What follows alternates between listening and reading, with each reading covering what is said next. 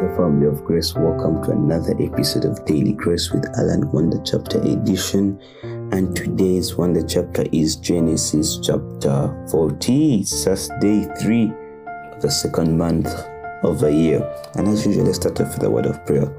Almighty Lord God, I want to thank you for the gift of this day. I want to thank you for the gift of provision. I want to thank you for this time that you have guided us and shown us and allowed us to listen to this. May you forgive us where we have gone wrong, where we have offended you in our actions, in our thoughts, and in our words. We're really sorry, Lord, and may you forgive us. May you show us your direct path, and may you always fill us with your Holy Spirit.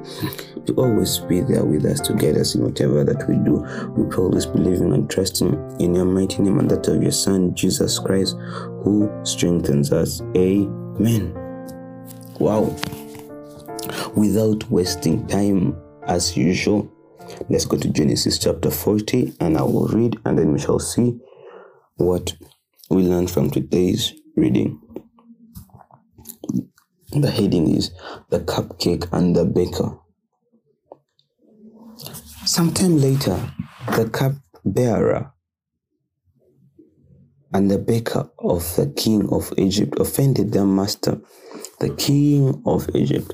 Pharaoh was angry with these two officials, the chief cupbearer and the chief baker, and put them in custody in the house of the captain of the guard in the same prison where Joseph was confined. The captain of the guard assigned them to Joseph, and he attended them. After they had been in custody for some time, each of the two men, the cupbearer and the baker of the king of Egypt, who were being held in prison, had a dream the same night, and each dream had a meaning of its own. When Joseph came to them the next morning, he saw that they were dejected. So he asked Pharaoh's officials who were in custody with him in his master's house, "Why do you look so sad?" "We both had dreams," they answered, "but there is no one to interpret them." So the chief cupbearer told Joseph his dream. He said to him, "In my dream, I saw a vine in front of me, and on that vine were 3 branches. As soon as it budded, it blossomed, and its clusters ripened into grapes. Pharaoh's cup was in my hand, and I took the grapes, squeezed them into Pharaoh's cup, and put the cup in his hand. This is what it means." Joseph said to him, "The 3 branches are 3 days. Within 3 days, Pharaoh will lift up your head and restore you to your position, and you will put Pharaoh's cup in his hand, just as you used to do when you were his cupbearer.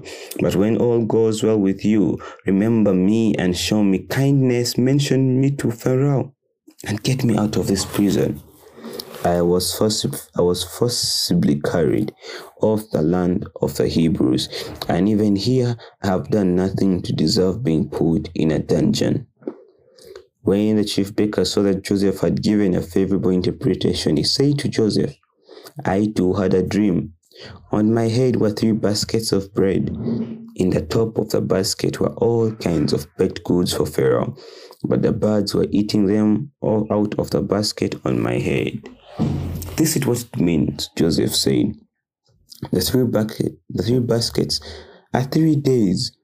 Within 3 days, Pharaoh will lift off your head and impale your body on a pole, and the birds will eat away your flesh."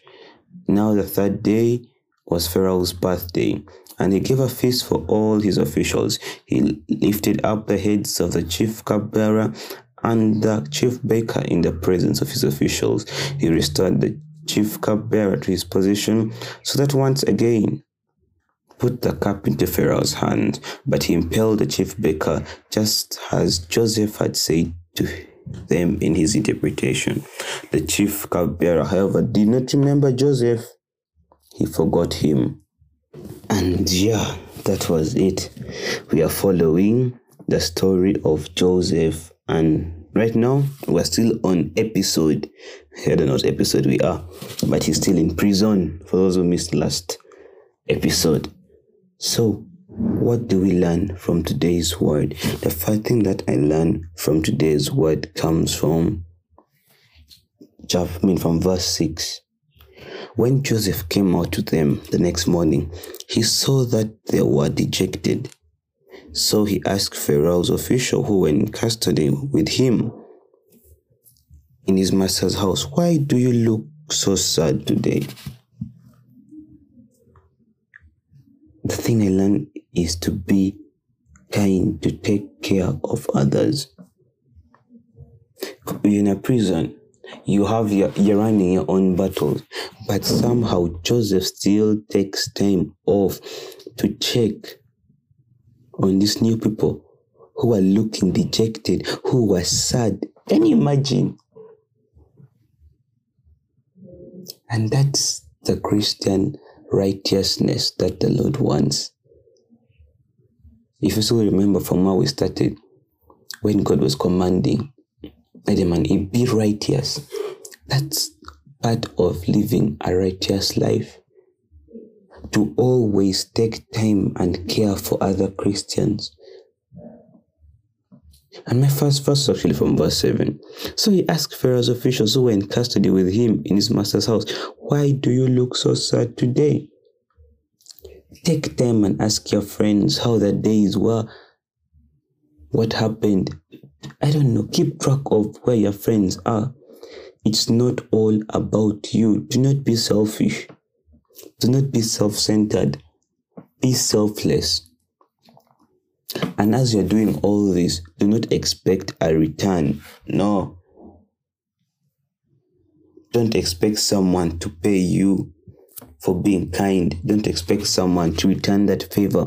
When you are doing it, do it because you see the face of God in someone else.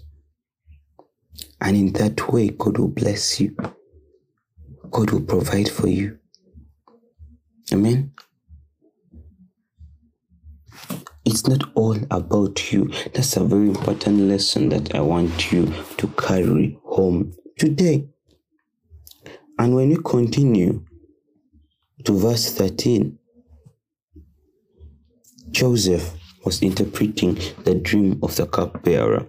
Within 3 days, Pharaoh will lift up your head and restore you to your position, and will put Pharaoh's cup in his hand, just as you used to do when you were his cupbearer. What comes in your head? This is a cupbearer, amen, who committed something, who annoyed the king, is now in prison, and Joseph is here telling him that the Lord will put him back. God will restore all you have lost. In all the tough times that you go through, Lord will restore all the things that you lost. He'll put you back there. And sometimes He puts you in a place for a reason. He doesn't want you to suffer. He doesn't. And lastly, today's message was a short one. But verse 23, the chief cupbearer, however, did not remember Joseph. He forgot him. So, if you have been following, Joseph told him, my brother, you know what is going to happen? They are going to take you back. You will be the Pharaoh's cupbearer again. But when you go there, I want you to do me one favor.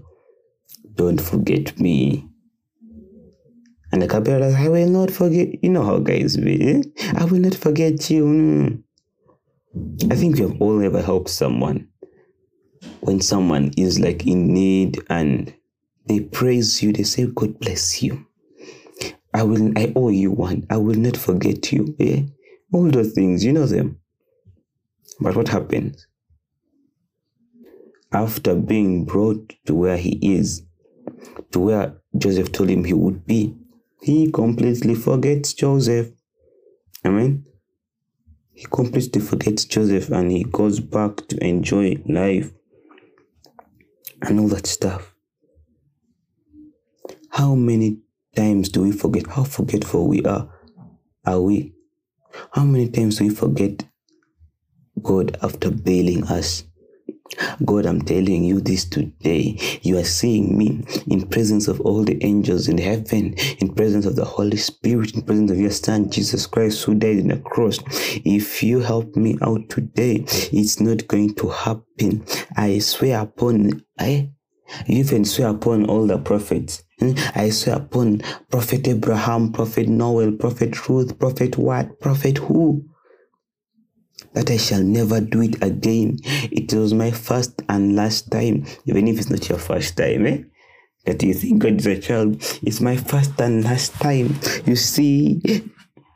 And God, all loving and merciful, He bails you out always. He always bails us out. Then what do? We forget.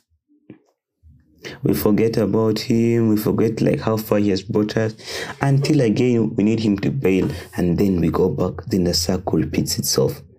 How many times do we do that?